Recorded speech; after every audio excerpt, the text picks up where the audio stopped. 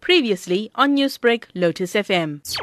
Given the seriousness of charges he's facing and also some of his pronouncements which seem to be at variance with the ANC itself in terms of its constitution, this was to be expected.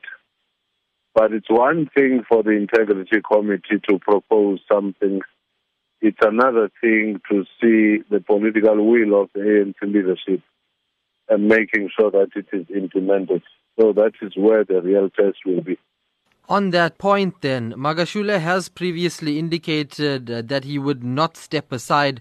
Now, what will happen if he refuses to do so? It will all depend on the NEC, which is the ultimate arbiter in this between conferences. And perhaps ultimately it will be the National General Council which may make a pronouncement depending on the balance of forces come next year.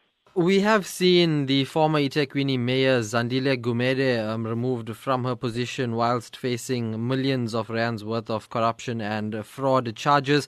How will this judgment now set a precedent within the party in terms of curbing corruption and its corrupt officials within the ranks? If they were to succeed with the most powerful position after the presidency, that of the Secretary General, then it will be easier for them to deal with all other members or officials of the ANC.